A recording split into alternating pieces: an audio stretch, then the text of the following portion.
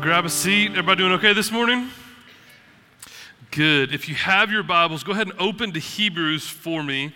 But we have a few introductions to make at the beginning. First off, kids, welcome. You guys are here in with us today. This is our family worship day. If there's ever a fifth Sunday in the month, the kids just get to hang out with us in here for two reasons. One, to give our volunteers a break. It is hard work doing that week in and week out, and Chloe and her team does an incredible job doing that. But then two, man, we value this, right? Like we don't want to create this facade that kids' discipleship, kids' development is for the church.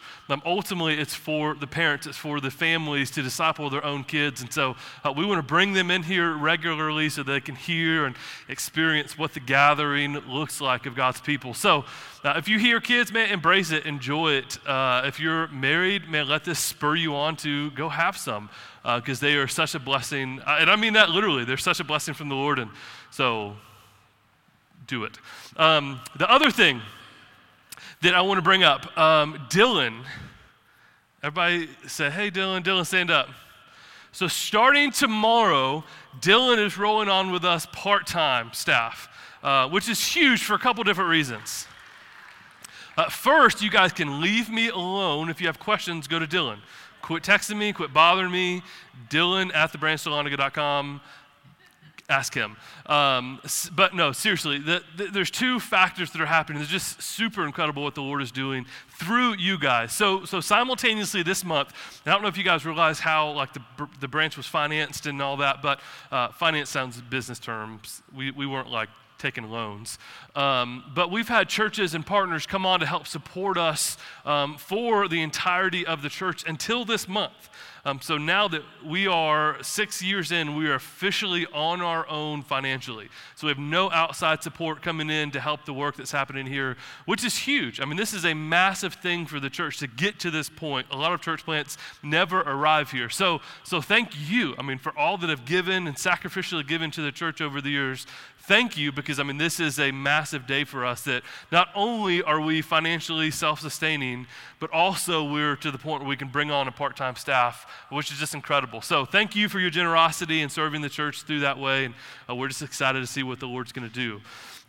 With that being said, Hebrews 7, and I want to start with a point of confession. Not bad confession, but I'm having this self-revelation because I'm getting to the season in my life where this massive shift is taking place. And let me set the scene for a little bit. Growing up, my family wasn't the wealthiest family. We weren't poor, but we just weren't that wealthy. And so we were always taught to be extremely frugal, right? It's like we were the family that was at the corner of Dairy Queen with one large Blizzard and 4 spoons. And I'm going, Mom, I'm 15. Like, can I not have my own Blizzard? But that was just the way. My mom would not buy anything unless it was on sale. It's still just habitual for us that we just walk through the clearance aisles. Now my mom only buys what's on sale, but buys a lot of what's on sale as they have grown in their financial independence. But that being said, this just ingrained in me to be cheap, to be frugal, to be stingy. But here's what I'm starting to learn as I'm getting a little older. That requires a lot of work. So the way that my mind works, I'm going to go for the cheapest option every single time, but I'm going to have to constantly be working on this cheapest option every single. So here's 2 quick examples. When the branch started, right, we had borrowed sound system. So it was a sound system that was borrowed. Someone let us use it because we had no money to buy our own. When we finally had the money to buy our own, instead of buying new, we went and bought used because that was a great idea. And if you were around for that season, it was a hit or miss about every other week. Would the sound system work or would it not? And then fast forward, Dylan starts getting more involved, so we go to purchase new speakers, and they're like, hey, would you like the extended warranty on these? And I'm going, no. Who ever buys the extended warranty on anything? And Dylan, in his all financial wisdom, goes, yes. We set up and tear down every single week. Let's get an extended warranty on this. And we did, and so now we have decent speakers. And so my shift is happening as I'm going, okay, maybe we shouldn't just get placeholders that we're going to have to continually repair over and over and over again. Maybe we should just actually save up a little bit more money, a little bit more energy, a little bit more effort, and do it right the first time. And what we're going to see this morning through the text, this argument that the preacher is going to be making, is the Old Testament was a good placeholder.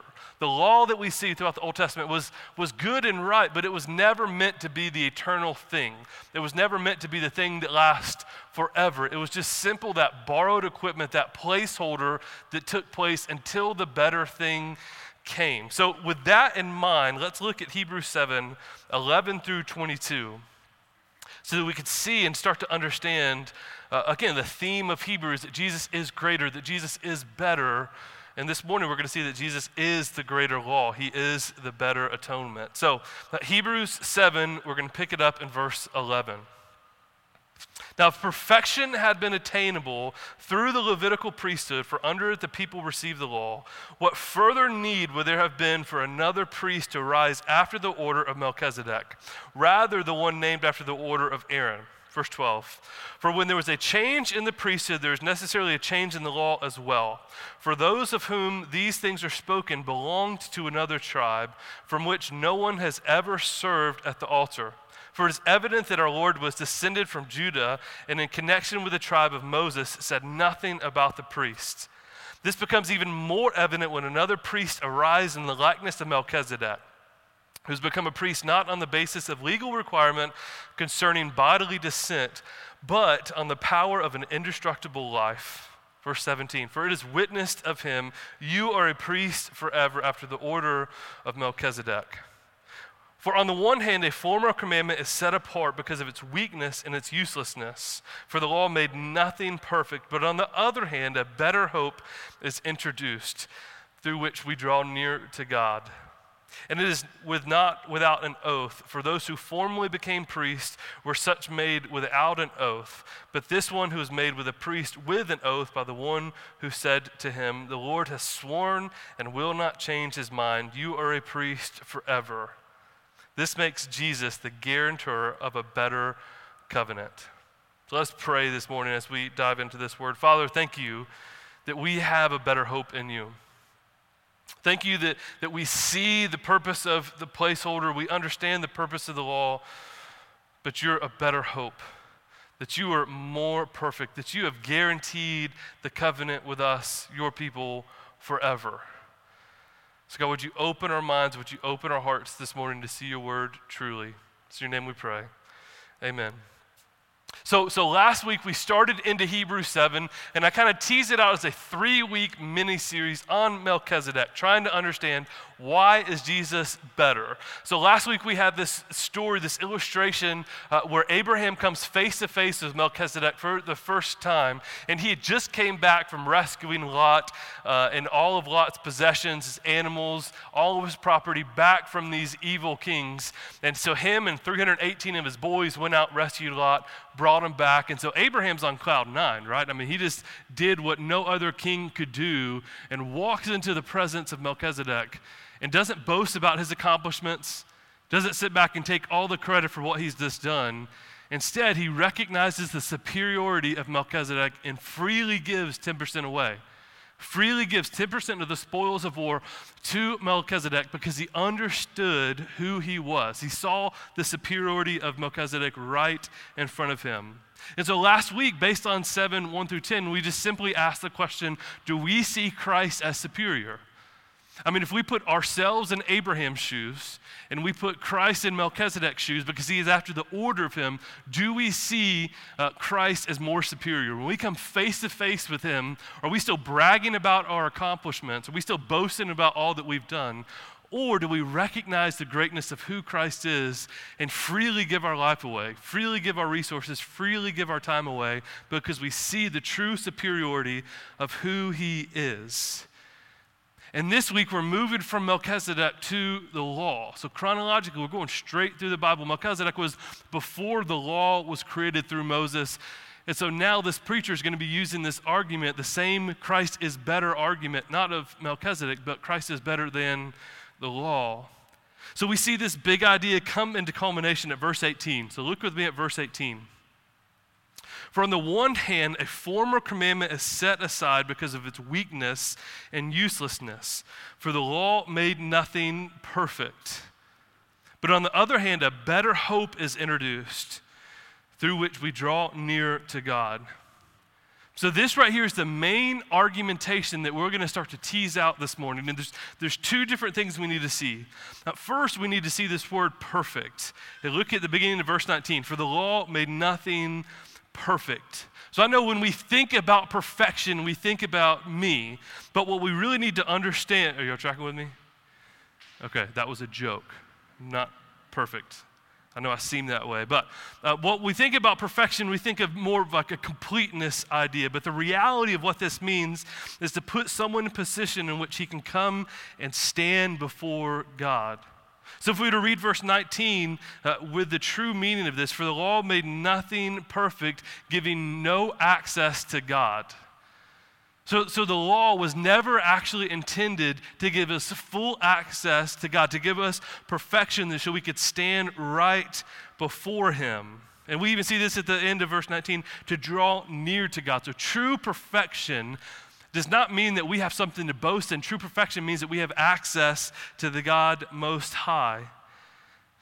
So we have to deal with this idea of perfection, but we also have to deal with this idea of a better hope. So in the old covenant, their hope was the law, which we'll get into in a minute.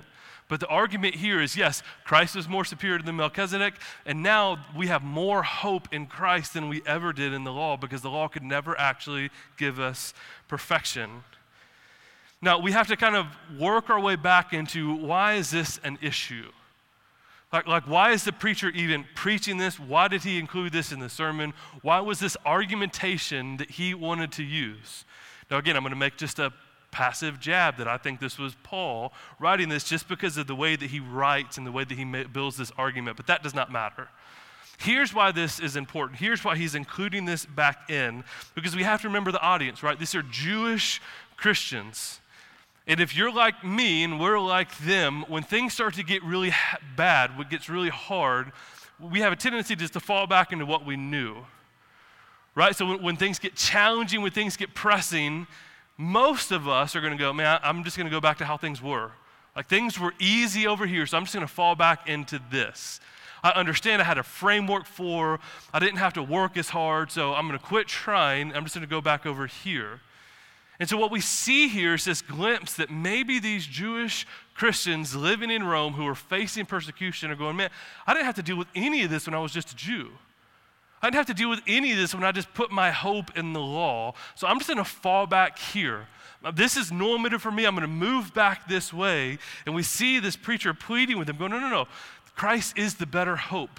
Don't go back to what you know. Don't go back to what you're comfortable with. Push back into Christ. And he does this in two main ways. 11 through 14, verses 11 through 14, he's going to show us the insufficiency of the Aaronic priesthood. And then 15 through 19, he's going to show us the sufficiency of the Melchizedek priesthood. So with those two arguments in place, this is supposed to be a time of encouragement, a time of pushing, going, no, hey, hold fast to Christ. He truly is the better hope. With those in mind, let's look back at verse 11, and we'll see this argumentation built out.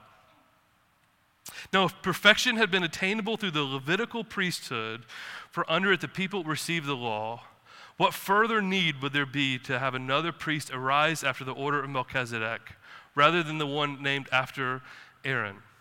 So here again, this is this argumentation that we see in verse 11, this perfection. So if access to God, if true access to God could have been attainable through the Levitical priesthood, through the law, then why would we need a priest after the order of Melchizedek? Why would we need anything else? Why don't we just let the law keep working and keep working and keep working, the priests keep doing their job? Why did there need to be any kind of mix-up? Well, it's because the law was just a simple placeholder. The law was never meant to do this forever. And so we have to understand a little bit about this argumentation, and just bear with me for a second, because we're not necessarily Jewish Christians trying to fight with the law, but we need to see why this matters.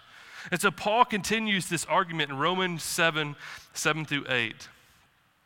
What shall we say? that the law is sin. So Paul is pushing this argumentation so much so, Christ is the better hope. The law was just a placeholder. Put your hope in Christ. That he had to ask this question, is the law sin? Like, was the law wrong? Did the Levites, did the 12 tribes of Israel, did they get it wrong? Did they misunderstand? And here's what he said, is the law sin? By no means. Yet if it had not been for the law, I would have not known my sin. For I would not have known what it was to covet if the law had not said, you shall not covet. So to rightly see that Christ is the better hope, we have to understand what the law does. And for them in those days, now that we have this law written on our hearts, but this was the establishment of what Christ wanted for us, what Christ required of us, what holiness looked like. And we see Jesus, even when he comes in the Sermon on the Mount, he takes the 10 Commandments and takes them up a notch. I mean, because I'm just being honest right now. I've never murdered anyone. And I would ask you if you've murdered, but that might get weird. Right? I've thought about it plenty of times, and having 3 daughters, I'm sure murder is going to be in my future, right? But I haven't yet. But Jesus would say, but even if you have anger in your heart, you've committed murder. I've never cheated on my wife. But Jesus would say, even if you lust over another woman in your heart, you've committed adultery. Now, how do we know? How do we have a framework for what sin is? What's the law? The law shows us what we can and cannot do. The law shows us what is acceptable before Christ. So Paul is saying, look, the law is not sin because the law shows us what holiness is. And more importantly, it shows us that we cannot attain it. I don't know if anyone else was legalistic like me as a kid, but did anyone else try their best to not sin for a week, or is that just me? Anybody do it? Okay, I was like, this is going to be it. I'm 7, I've got this, no sin for me this week. Now, that's cute and funny, but what kind of theology was that? I mean, what is going on in my heart that I think that I can attain righteousness based on my good works? But the reality is, we don't say it that way, but we still wrestle with that. Paul, again, Galatians 3:23 through 26, would put it this way. Now, before faith came, we were held captive under the law, imprisoned until coming faith would be revealed. So then the law was our guardian until Christ came, in order that we might be justified by faith. But now that faith has come, we are no longer under a guardian. For Christ Jesus, you are all sons of God through faith. So we see the law was a guardian. The law was tangible. The law made sense. Atonement made sense. I sin. I'm going to purchase this lamb. I'm going to take these turtle doves. I'm going to go to the Holy of Holies. I'm going to give this over to Levitical priest. I'm going to watch him make a sacrifice for my sin. I can see it. It's attainable. I can touch it. I'm good. God, you saw that. I saw that. My sins are forgiven. Me and you are good. But Paul is saying, no, the law was good. It was our guardian. It was our placeholder. But Christ is our better hope. It's no longer our atonement, the cover of our sins is no longer through the bloodshed of animals on a yearly basis, but it's through faith in the bloodshed of Christ. But they're starting to wane back to the law. They're starting to put their hope back in the law. And their framework for this is somewhat correct if you understand the lineage of the Old Testament. So look at verse 12, because the author here, the preacher, throws out a really good argument. For when there's a change in the priesthood, there's necessarily a change in the law as well. For the one of whom these are spoken belonged to another tribe, from which no one has ever served at the altar. For it is evident that our Lord has ascended from Judah, and in connection with that tribe, Moses said nothing about the priests. So way back last August, I'd encourage you to go listen to it. Dylan went through and really preached through the Levitical priesthood and what it looks like, and how it was based on the godfather of the priesthood was Aaron, was Moses' brother Aaron, out of the tribe of Levi. So the Levites then were the priests. You could not be a priest unless you were from the tribe of Levi. Just real quick, Deuteronomy 18:1 through 2 says, the Levitical priest of all of the tribe of Levi shall have no portion of inheritance with Israel. They shall eat of the Lord's food as their inheritance. They shall have no inheritance among their brothers. The Lord is their inheritance, as he promised to them. So the Levites, the priests, they had no land. They had no inheritance. They were set apart to serve in this priestly role. But we see here that Christ didn't come from the Levitical priesthood. He came from the tribe of Judah. And so the preacher here, the author here is going, I know this sounds strange because Jesus is not from the priest of Levi. He's not from this tribe. How can he be a priest for us? But then he continues the argument. Look with me at verse 15. This becomes even more evident when another priest arises in the likeness of Melchizedek. Now, last week we talked about Melchizedek, right?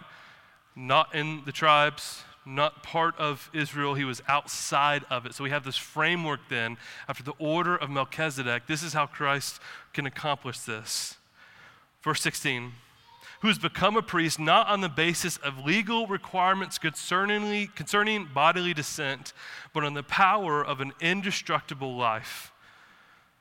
For as witness of him, you are a priest forever after the order of Melchizedek. So very quickly we start to see these two ideas teased apart, that Christ is the better priest, Christ is the better hope after the form of Melchizedek. And we see this phrase here. Look again with me at verse 16. The power of an indestructible life. So last week we saw that Melchizedek had no beginning, no end, no genealogy. He just kind of showed up and there he was. And this is what starts to set apart Christ from the law, Christ from the other priests. It's because it wasn't this external thing that made Christ the better hope. It was the internal stuff that made Christ the better hope. And here's what I mean by that.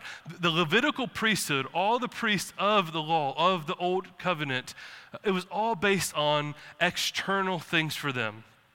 So here's the candidate list for a Levitical priesthood.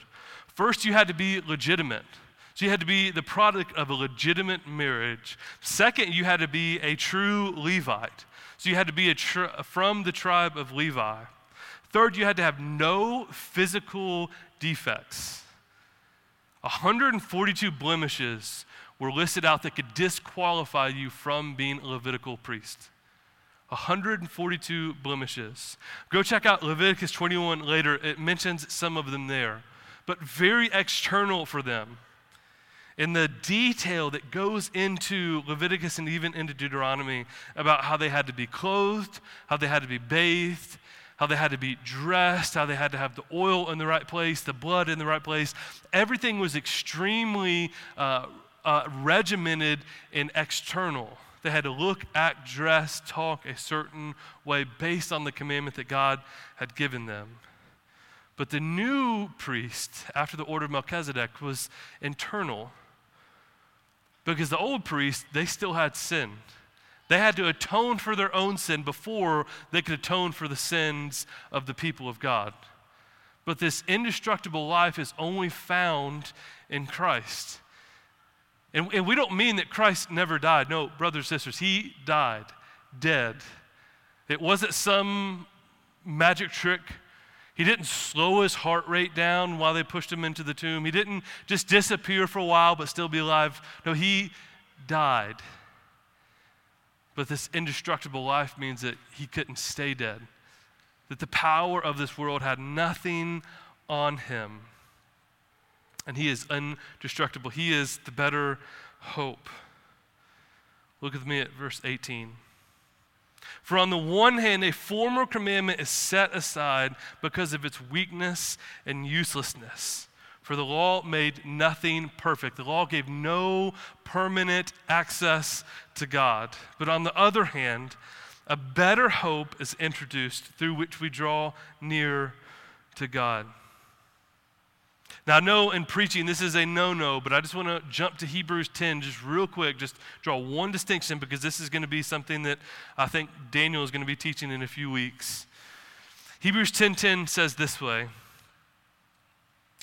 and by that we will have been sanctified through the offering of the body of Jesus Christ once for all. once for all. So this perfection, this access that we have to God is final. It is done. It is finished. So when Christ is on the cross paying the atonement for our sins, when he screams out, "It is finished," he means it forever and ever. If we place our faith in Jesus Christ alone, the law has now ceased because we have perfection in Christ Jesus. We have all access forever and ever through Christ's atoning work on the cross and resurrection. It is finished. So for us, let's just get real personal real quick, and I'm landing the plane. I wanted to be short today for the kids in the service, but let's start to land the plane, because here's what we're not tempted with. Well, let me take a step back. I don't want to assume anything. Is anyone tempted in here about killing lambs once a year to pay the atonement for your sin? Anyone? Like that's where you naturally want to go back to? Okay. So the temptation for us is not to go back into the sacrificial system of the law, but the temptation for us is to find a better hope in our behavior. The temptation for us is to walk this fine line of legalism, that we truly believe, just like my 7-year-old wicked heart, that I can be perfect, that I can do what it is required of me to earn favor, to earn righteousness in front of God. We like the law. We like the checklist. We like the boxes. God, tell me what I need to do so that you will be pleased with me, and let me do it. Let me earn it. Let me work for it. If you're anything like me, I will starve to death before I ask for help. I don't ask for help well. And so for us, getting before the Father and saying, perfection, access to you can only be found through faith, through me admitting, I can't do this, Father, I need you. Your finished work on the cross is what I need to have access to God, to have perfection. We struggle with that we want to work it off.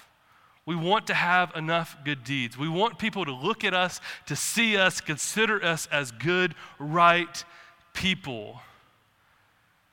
And all the while, we're ignoring the finished work of Christ on the cross. So if this preacher was writing his sermon to us today, it would not be based on the sacrificial part of the law, but it would be based on the law. It would be based on church. You guys are fooling yourself. Gabe, you are fooling yourself thinking that you can be good enough to earn your way to God. And here's probably the number one way that this happens. Comparison, right? I am totally better than that person. God, look at me. I've never done that. I've never I won't even list sin just in case you have, right? I mean, we constantly do that. One of my favorite preachers talks about the only way that you will not find someone that you're better than is in solitary confinement within prison. In that moment, you're the worst one. You're the worst person you know. But outside of that, we can constantly be comparing ourselves, drawing conclusions. Well, I haven't done that. Well, I do this. Well, at least I serve. Man, I stacked up 10 chairs today. Check me out. That person just left to go get their Zaxby's before everyone else. We're doing anything we can to justify ourselves before God on our own power. And this was the temptation for the church in Rome. I'm going to justify myself before God on my own power. So it's not the sacrificial system, but it is the law. Here's my question for us as we start to land the plane this morning. Do you truly believe in the biblical definition of perfection? That the only way that you can be perfect, the only way that you can have true access to God is through the finished work of Christ on the cross. Now again, don't give me lip service. Everyone in this room is going to say yes and amen to that. But look at your life. Is your life marked by faith? Is your life marked by dependence on Christ alone? Is there humility when we awake in the morning, praising God for the new mercies and the new grace that he's given us? Is there a comparison going on in our lives that I'm better than this person, therefore I'm good? Is there's this feeling that when we get in trouble for sin, when sin's consequences get us, it's like we're driving down 400 and the cop gets us. And when he walks to the door, we say, police officer, everyone was speeding. Why did you get me? Is that our approach to the way we handle Christ? But no, instead, we should be more aware of the law. We should be more aware of our sin.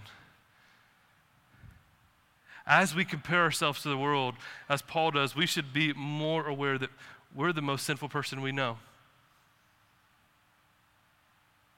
We should be so aware of our sin that it constantly pushes us to the goodness of Christ. That the true purpose of the law is not to show us that we can be good, it's to show us that Christ is the better hope. So that's the question this morning. That's what the author is pushing us to. How do we define perfection? Is perfection attained through our good works, or is perfection attained through Christ's finished work on the cross, our better hope? And let me implore you, there's freedom to be found there. When you start walking in this identity of grace, when you start walking in this identity of hope, when you can admit, man, I am the most sinful person I know, then Paul's words come true, that when I am weak, Christ makes me strong. That is the way we've been designed to live and to work. So can I just give one last plea and then I'll pray? Here, within family groups, within church, within family reunion, here's my request. Let's drop the facade. Let's quit pretending. I am fully aware of my sin. Right now, last night, writing this sermon, having to constantly pray for the sin that was in my mind to be dissipated so that I could finish the sermon. You fully know your sin. Can we not encourage each other in that? Can we not say, hey, brother, hey, sister, I get it. I'm the most sinful person I know. Christ is the better hope. Can we not carry on or stop carrying on this world's stereotype that everyone's got to be perfect, they've got to look good, they've got to dress good, they've got to act right? Can we start walking in the freedom that Christ has already purchased for us? And here, more than anywhere else within the church, can we remind ourselves of a better hope? Man, you fell today, man, Christ is good. You struggled with that sin, let's pray together because Christ is good. You're putting your hope in your work again, let's pray together because Christ is the better hope. I need that. You need that. We need, that is the definition of community, of family, of pushing each other towards the better hope only found in Christ. So let's pray. Father, we thank you that our salvation is not dependent upon our good works. That your love for us is not dependent on what we do and what we don't do. That we're not having to walk a tightrope on a daily basis, hoping that we don't trip up and disappoint you once again. That we don't have to do enough good deeds to stay on your good list. And we don't have to guess if that we've done more bad than good. Father, because here's what your word tells us, that we are sinners. That when you gave us the law, that this is all that we are. That we are constantly breaking, constantly rebelling, constantly letting you down. But because of the great love that you have for us, you pursued us. You made a way when there was no way. That you replaced the law, the old covenant, with the new finished work, the final atonement, the perfection was finished on the cross. That when you died on that cross, you covered all my past sin, present sin, future sin forever. What is required of me is no longer sacrificial systems, but faith in you alone. And so, Father, would we be marked as a church by that truth, by that freedom? That we cannot be perfect, that we cannot do enough good deeds to let us boast all the more in what you've accomplished for us on the cross.